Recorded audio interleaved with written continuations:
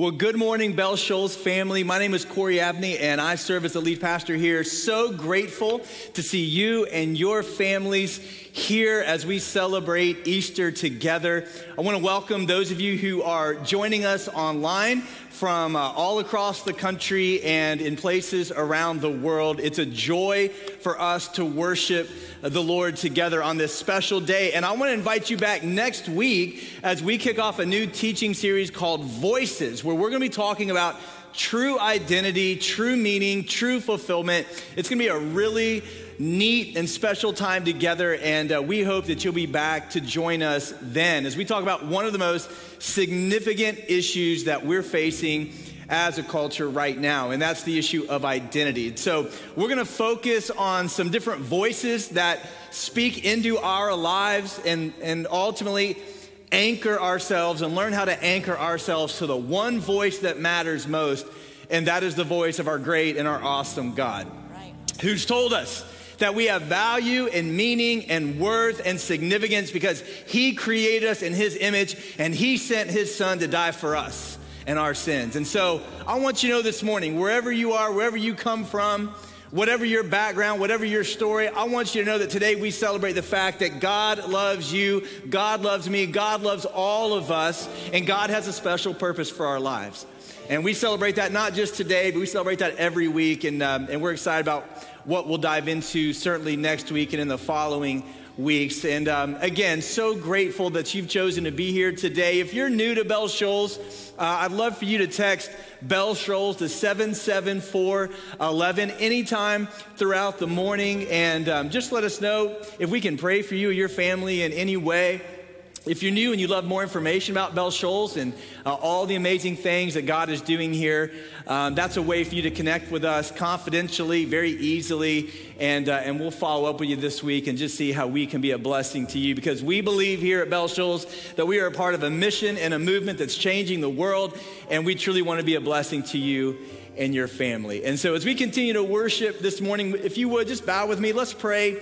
Let's thank God for this special day of celebration, and just continue to turn our hearts toward him as we continue to worship. Let's pray together. Father, we thank you that this morning we have a reason to sing and a reason to celebrate. God, we thank you that not only did you send your son to this earth to die for our sin in our place, but God, we thank you today that he came out of that grave. Lord, we have victory now over death. We have victory over hell. God, we have eternal life as the foundation for all that we do. And therefore, Father, we come to celebrate today the reality of hope. Lord, we are not a people who are bogged down in hopelessness. Lord, even though we go through difficulties in life, God, we have a reason for sustained hope because of what Christ has done for us through his death, burial, and his bodily resurrection. And so, Lord, this is everything. And so I pray that as we continue to worship you this morning, as we just turn our hearts to your grace and kindness to us in Jesus, Lord, that you would just stir our affection for you, draw us closer to you. God, help us to discover your will, your plans for us, because we know that they're good. And Father, again, we just can't thank you enough for what you've done for us and the privilege that we have to share in that together today. This is indeed a special day, and we seek to give you glory now and forever. And we pray this in the strong name of Jesus. Amen. In the beginning, God created the heavens and the earth. Now the earth was formless and empty. Darkness was over the surface of the deep, and the Spirit of God was hovering over the waters.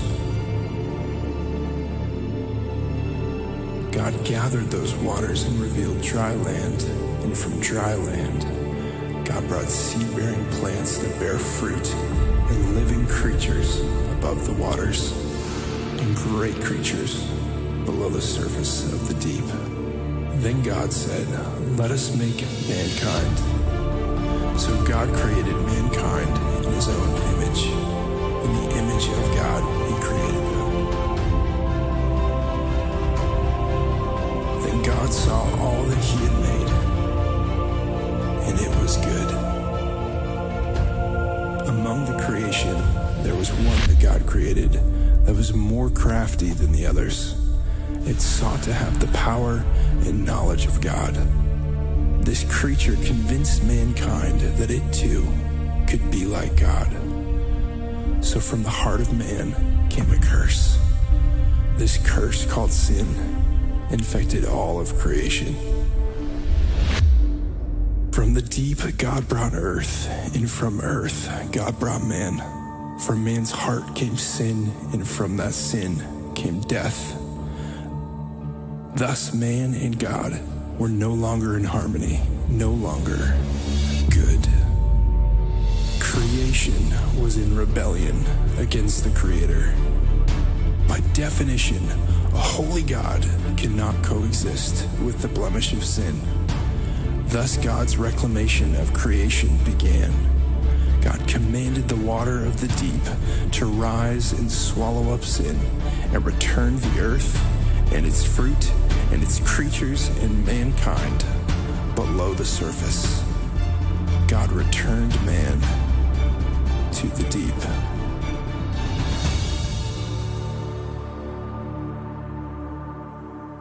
However, man's rebellion could not stop God's plan that was set in motion from the beginning of time.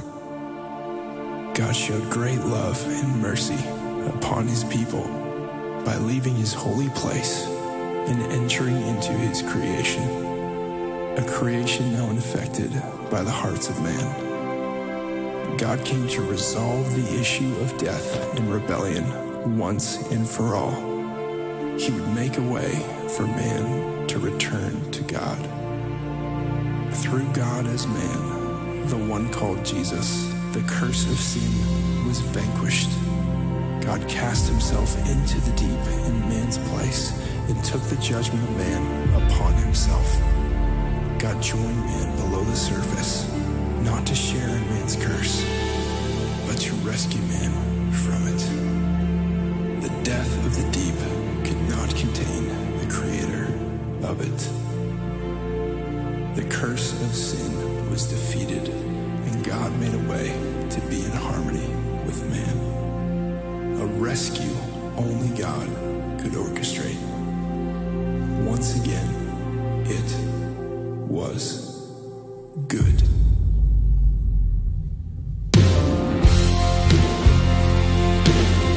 Come on, let's stand together. Let's continue in worship.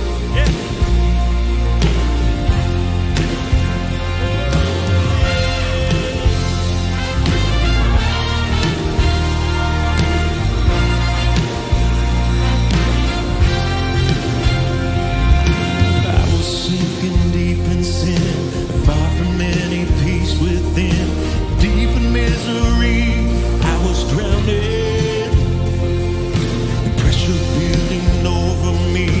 Fear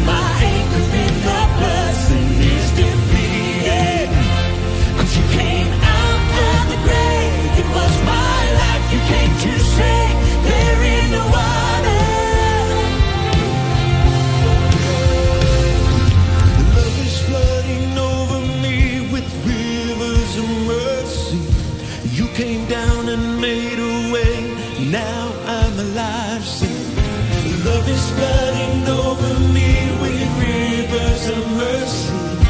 You came down and made a way. Now I'm alive. Oh, love is flooding over me with rivers of mercy. You came down and made a way. Now I'm alive. Oh, love is flooding over me with rivers of mercy. You came down and made a way. Now I'm alive. I'm a savior. I'm saved by your blood. Jesus, Jesus, my anchor in the flood. Sin is defeated. You came out of the grave. It was my life you came to save. There in the water, I'm a savior. Saved by your blood. Jesus, my anchor in the flood. Sin is defeated. 'Cause you came out of the grave. If it was my life you came to save. There in the water,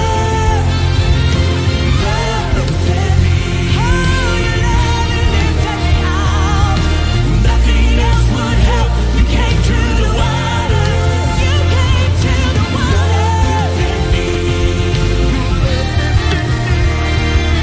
When nothing else would help, you came to the water. Oh, your love lifted me. Your love lifted me. When nothing else would help, you came to the water. You came to the water. Love lifted me. Your love lifted me. When nothing else would help, you came to the water.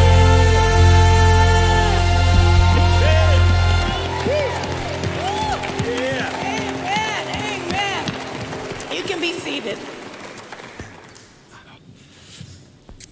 Have you ever had a situation that you've encountered that you were desperately trying to get out of? Maybe it was a situation at work. Maybe it was like an upcoming family reunion that you really just didn't want to go to. Maybe it was encountering a situation at school. Have you ever tried to avoid someone in your life? Someone maybe you don't care for, someone that gets on your nerves, someone that gets under your skin, someone that's hurt you in the past. I'm sure we've all had those kinds of situations.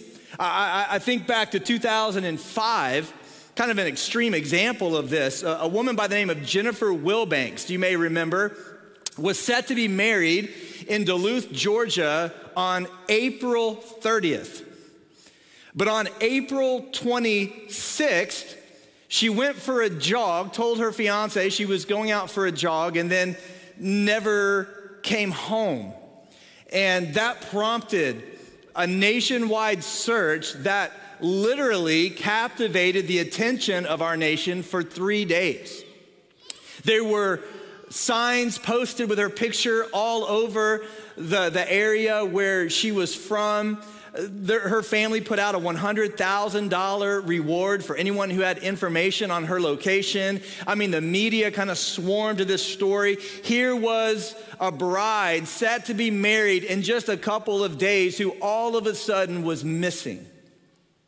And then on April 29th, her fiance received a phone call from her from Albuquerque, New Mexico, of all places, saying that she had been kidnapped and driven in a van from Duluth, Georgia, all the way to Albuquerque, but she had managed to escape.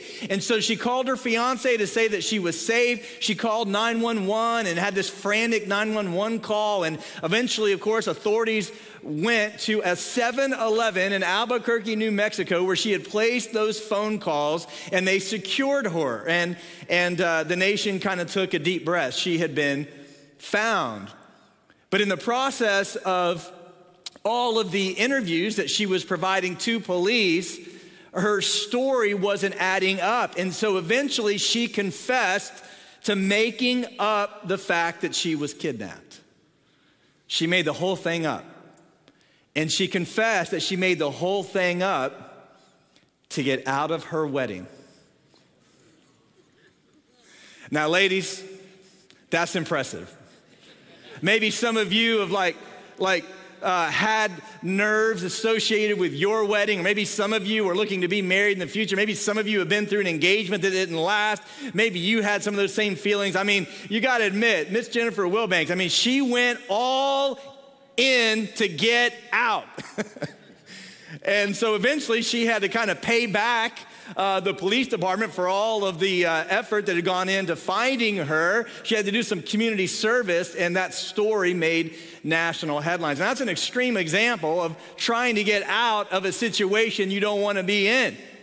I think a simple Dear John letter would have sufficed, but she took it next level. No doubt there's situations you've been in the past that you didn't want to be in. You wanted to avoid something at school, maybe somebody giving you a hard time, something at work, something with your family, people in your life that, let's just be honest, we all have people in our lives that we don't really want to see in heaven.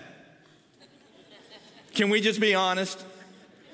I mean, there are those people who are like, oh man, eternity with that person, I don't know if I can make it, right? In fact, if you have a person like that that's in the room today, would you just point them out? Let's just, let's just be real, okay?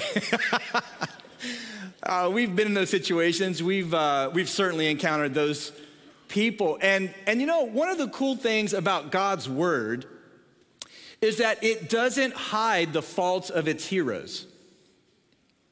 And you know, one of the most prominent figures in God's word is a person who went to extremes to get away from what God wanted him to do and be with the people God wanted him to be with. His name is Jonah. Jonah wasn't a runaway bride, but Jonah was a runaway prophet. He went to extremes to get away from what God wanted him to do and to be with the people that God wanted him to be with. Went through absolute extremes. If maybe you're new to the story, let me just remind you about what happened. We see it at the very beginning of the book of Jonah, right? It says this, now the word of the Lord came to Jonah, the son of Amittai, and God said this, get up and go to the great city of Nineveh and preach against it, because their evil has come up before me. And so Jonah got up, and you're expecting to hear that he goes to Nineveh because Jonah was a professional prophet. He had a seminary degree. He was literally employed to do what God commissioned him to do. But Jonah gets up, and he doesn't go to Nineveh. Notice what the scripture says. Jonah gets up, and he flees the Lord's presence. The scripture says he gets up to go down to Joppa and eventually get in a ship that goes to the city called Tarshish. He paid the fare, the scripture says. He paid the fare. And then he went to Tarshish away from the Lord's presence. Now, this is incredible. Again, Jonah was a professional prophet. This is what he did for a living. He delivered the word of the Lord. That construction that you see there grammatically, the word of the Lord came to Jonah, is a construction reserved for prophets. That's what they did. They delivered the word of God. And the word of God came to Jonah and said, I want you to go to Nineveh and I want you to preach against the city. And Jonah's like, I'm not doing that. I'm not doing that. Now, the reason that Jonah did not want to preach against the Ninevites is because they were a brutal, ruthless people. They were a part of the Assyrian nation. And at this time, the Assyrians were the most powerful people on the face of the earth. And Nineveh was the capital city of the Assyrian nation. And the Assyrians were so ruthless and brutal that like when they would go into battles, like they would impale their enemies on poles and leave them displayed for people to see. They would kill their enemies and then peel the skin off their bodies and tack it up on the walls around the cities that they conquered. I mean, they were like a ruthless, brutal people who were constantly at odds with Israel, with God's nation. And so God says, that's why God says, by the way, I want you to go preach against Nineveh because their evil was rampant. But Jonah won't go. And here's what we see. Jonah won't go, not primarily because he despises the Ninevites or the Assyrians, but because he knows that if they turn to God, he will be compassionate toward them and he will save them. That's why the scripture says when Jonah left Joppa, the place where he was located, he fled not the Assyrians, he fled not the Ninevites, he fled the presence of God. Here's the reality. The grace of God was more offensive to Jonah than the wickedness of Nineveh. He was more offended at this point in his life of the grace of God than he was the wickedness of Nineveh. He knows that if he goes to preach against that city and they turn to God, he knows that God will forgive them because our God is a loving, gracious, merciful God. And Jonah doesn't want to see these ruthless people forgiven. He doesn't want to see them repentant. He doesn't want to see them made right with God. He doesn't want to see them that way. And so he says, I'm going in the opposite direction. And that's exactly what he does. And before we get a little bit too critical of Jonah, we just have to keep in mind that no doubt there have been times in our lives when we've been mad at God for similar reasons. We lost someone very close to us way too early, perhaps. We've been through hardship, or even now maybe going through a hardship that's incredibly difficult and we don't know why. You know, sometimes we endure persecution and difficulty because of our commitment to follow Jesus in this world, and it gets wearisome and we get frustrated. You know, there are different reasons that we get frustrated with God, that the grace of God or the patience of God is frustrating to us. Sometimes we just wonder, like, God, why are you allowing these things to happen to me or around me? And God, why don't you just come, send Jesus back, and let's just wrap this thing up, right? Like the craziness of the world. Okay, God, it's enough. It's time for you to come and just bring that judgment that you said you're going to bring. And sometimes we just get so frustrated that God's waiting and he's waiting and he's patient. And why is he patient? Because he has the same grace and mercy toward those unbelievers in our world today that he had toward the unbelievers in Nineveh years ago. And sometimes we get frustrated. Sometimes we don't want to have to deal with people. Sometimes we would like to just get out of our situations. And so that's where Jonah found himself. He didn't want to do what God wanted him to do because he knew if he did, God might show his grace and kindness to a people that Jonah did not want to see saved and spared. And so he goes in the opposite direction. And if you notice there, he pays a fare to get out of Joppa to take a ship to go all the way to Tarshish. And so there's some things about Jonah's life that we learn about our lives, because there are definitely some parallels, all right?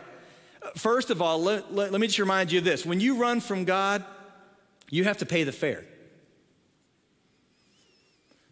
There's always a cost associated with running from God. You don't run from God for free. There's a cost. As has been said, sin takes you farther than you want to go, it keeps you longer than you want to stay, and it costs you more than you want to pay. And it cost Jonah to go to Tarshish. He didn't go there for free. In fact, it would have cost him significantly. I mean, Jonah would have traveled a significant distance, as we'll see here in a moment, to get to Tarshish. And it's an amazing thing that he was willing to pay all that he had to pay to go where he should not have gone. Let me show you a map here of just how far Jonah was willing to travel. You see, he's in Joppa. Nineveh was just northeast, 550 miles away. Listen, 550 miles on camelback is nothing. I mean, it'll only take you, what, a couple months to get there? That's nothing. Right? Like, okay, Joppa to Nineveh, 550 miles. But I want to show you what Jonah did. Jonah paid whatever it would have cost. I mean, he had to pull all of his resources together, not only to travel to Tarshish, which, as you can see here, is in modern day Spain. It's literally like the westernmost point of the known world at this time. He goes literally as far as he can go. 2,500 miles away is where he's headed to get away from God. He had to pay the fare. He had to accumulate his resources to live there for a while until I guess he thought God would forget. And here's the thing, whenever you run from God, you have to pay the fare. There's always a cost associated. to running from God. And here's the thing. Isn't it amazing? This is so true in life. Isn't it amazing that if we would just do what God has instructed us to do, it would cost us a lot less. It would save us a whole lot of time and energy, and we'd be in a whole lot better place. You know, it's an amazing thing sometimes that we turn from God. You know, we struggle in our relationship with God at times, and we try to run, we try to flee from what he wants us to do. And the reality is, sometimes, listen, we have to work harder to disobey than if we would just simply obey. We get more creative in our disobedience than if we would just be obedient. And this was the case with Jonah, and it cost him, all right? And so we learn that's something we parallel with Jonah in our lives. When you run from God, it's going to cost you something. Secondly, check this out, a reminder, you can't actually outrun God's presence and power.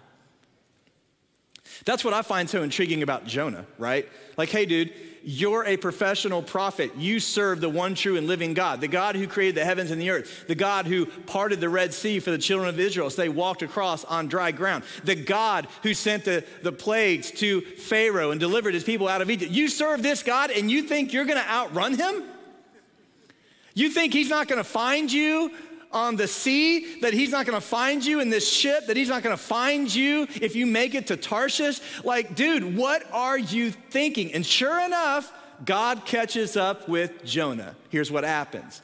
Scripture says the Lord threw a great wind. I love this. He threw a great wind into the sea, and the ship threatened to break apart. It's a severe storm. Such a great storm arose on the sea that the ship threatened to literally collapse. And so the sailors were afraid, and each cried out to his God, and they threw the ship's cargo into the sea to lighten the load. Meanwhile, Jonah went down to the lowest part of the vessel and had stretched out and fallen into a deep sleep.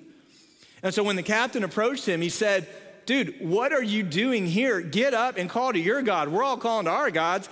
Why don't you call to your God and maybe he'll consider us and we won't perish. We're desperate. We've done everything we know to do. Now we're all just calling out to our gods. Come on, the sailors said to each other. Let's cast lots, therefore. We're all calling out to our gods. That's not working. Let's try to figure out, right? Who is to blame for the trouble we're in? And so they cast lots, and guess what? It fell to Jonah. You can run from God, but you can't outrun God. And here's what happens. They begin to press into Jonah. Okay, it's obviously you. What's happened? And Jonah's like, well, I serve the one true and living God, the God of Israel. And they're like, literally, I'm paraphrasing here, but they're like, you are a moron. You serve the one true and living God, the God of Israel, and you're trying to run from him? I mean, literally, these sailors who don't even know this God personally are like now lecturing the professional prophet on what are you doing? And so Jonah tells them, hey, I know what needs to happen. You need to throw me into the water. God's caught up with me. All this is happening because of what I've done. And so you need to throw me into the sea. And when you do, it'll calm. And sure enough, Jonah's thrown into the deep. And he's thrown into the deep as a means of becoming a blessing to those around him. That was the requirement to spare them. And it's a reminder to us that not only do we have to pay the fare whenever we run from God, but we're never going to actually outrun God. He's going to catch up to us. But you know what? Here's what we see in Jonah. Actually, the storm here was ultimately intended to get Jonah where he needed to be. And here's what we see, that God appointed a fish to swallow Jonah. Now, this wasn't exactly comfortable digs that you're going to see on Airbnb. But this fish became a means of sparing him. Here's what Scripture says. The Lord appointed a great fish to swallow Jonah, and Jonah was in the belly of the fish 3 days and 3 nights. Here's the reality, that even in the midst of that storm, and even in the midst of the belly of that fish, Jonah was safer in the belly of the fish than he was on the deck of the boat. You know why? Because that's where God wanted him to be at that moment.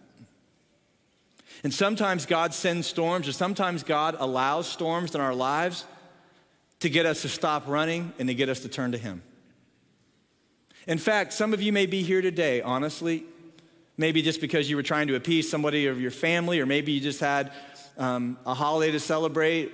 I don't know, maybe you're here, maybe you're running, and maybe, just maybe, you're here not out of mere coincidence, maybe you're here out of divine providence. And God's got you here because he's got a plan for your life, and you're running, but you'll never outrun. And so here you are, hearing that God loves you and God has a plan for your life. And that's the case with Jonah. Jonah's not going to outrun God's grace and God's kindness toward him. So he prepares a fish, swallows Jonah, and now he's going to repurpose him for the future. And I know you're sitting there right now on Easter Sunday, and you're thinking, what in the world is this guy doing on Easter talking about Jonah?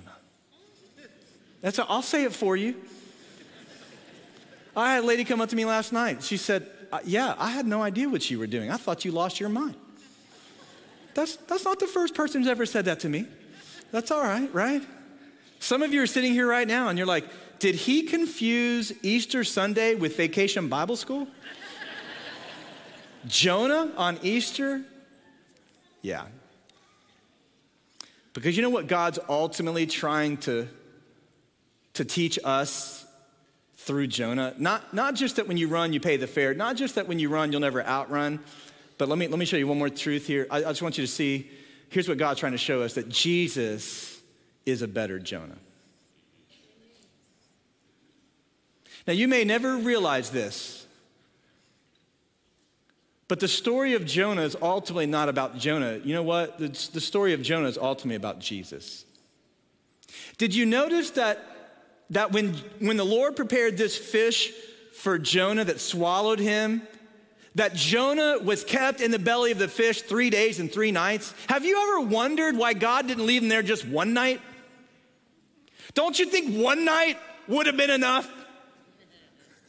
Like, listen, if I were running the show and I were God, which it's a good thing I'm not, listen, I would have not even sent a storm or sent a fish. I would have let that clown sail all the way to Tarshish, and I would have been sitting there on a lawn chair with an Arnold Palmer in my hand. And when he got off that boat, I would have said, hey, man. And he would have been like, what are you doing here? And I'm like, I live here because I live everywhere. I'm God. And I would have said, now here's what you're going to do. You're going to pay the fare, and you're going to go back to Joppa, and then you're going to get your little self to Nineveh. And I would have laughed the entire time. That's how I would have handled it. Let him sail that puppy for weeks and weeks and weeks. But that's not God. God prepared a storm, and God prepared a fish. Do you know why?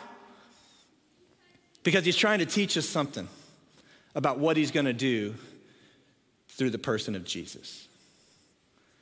It's not coincidental that Jonah was in that fish for 3 days and 3 nights. Well, listen, trust me, one night would have gotten the job done.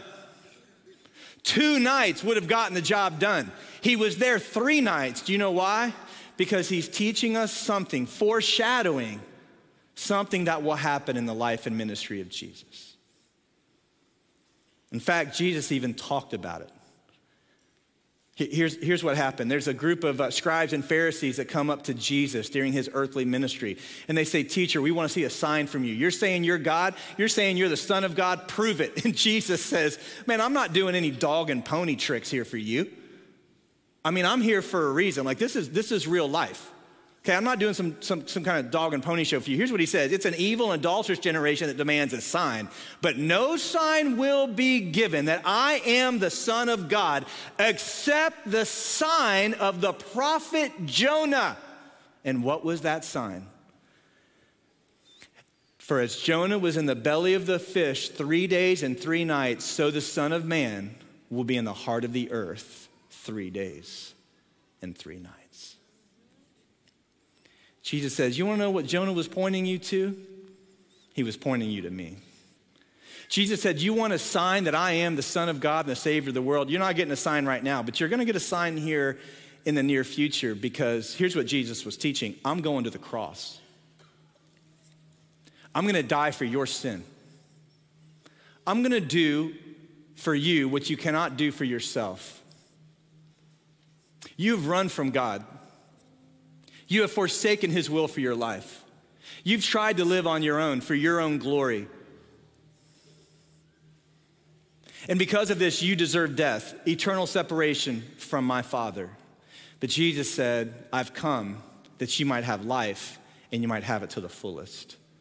And you can't have that life if I don't experience death in your place for your sin. Jesus said, you want a sign? A sign is coming. Here's the sign. It's the sign of Jonah.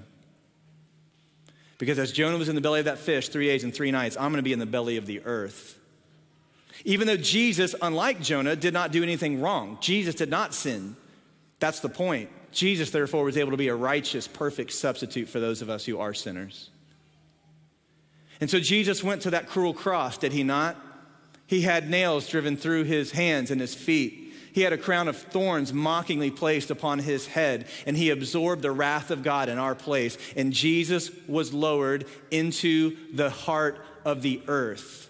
And he was there 3 days and 3 nights. But here's what we celebrate today. In the same way that Jonah was cast out of those waters of judgment onto dry ground, in the same way that he came out of the belly of the fish, our Savior came out of the heart of the earth. He rose from the dead and he conquered sin and death for everyone who believes. That's what we celebrate today, and that's what Jonah pointed us to.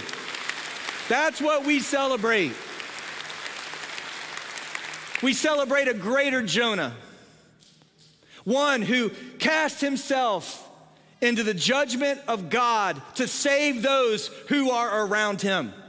And I want you to know today, if you're running, if you're weary, if you're fed up, if you're tired, if you're discouraged, I want you to know that Jesus will meet you where you are. He will forgive your sin. He will welcome you into his family, and he will give you eternal life. He went under the judgment of God for you, and he came out of it on the 3rd day, victorious for all who believe. And all you need to do today is look to Jesus. And he'll save you. He'll welcome you. He'll give you meaning and purpose. Maybe you're a Christ follower already, but you're running. Maybe you're weary, discouraged, frustrated, anxious. And hear me, Jesus loves you. Here's the ultimate sign of his love for you. You'll never need another sign other than this. This is the ultimate sign. He went to the cross for you. He'll never leave you or forsake you. He rose from the dead victorious to secure eternal life for you. You are his son. You are his daughter. There's nothing that will ever change that. And so look to Jesus today for hope, for life, for salvation. He loves you.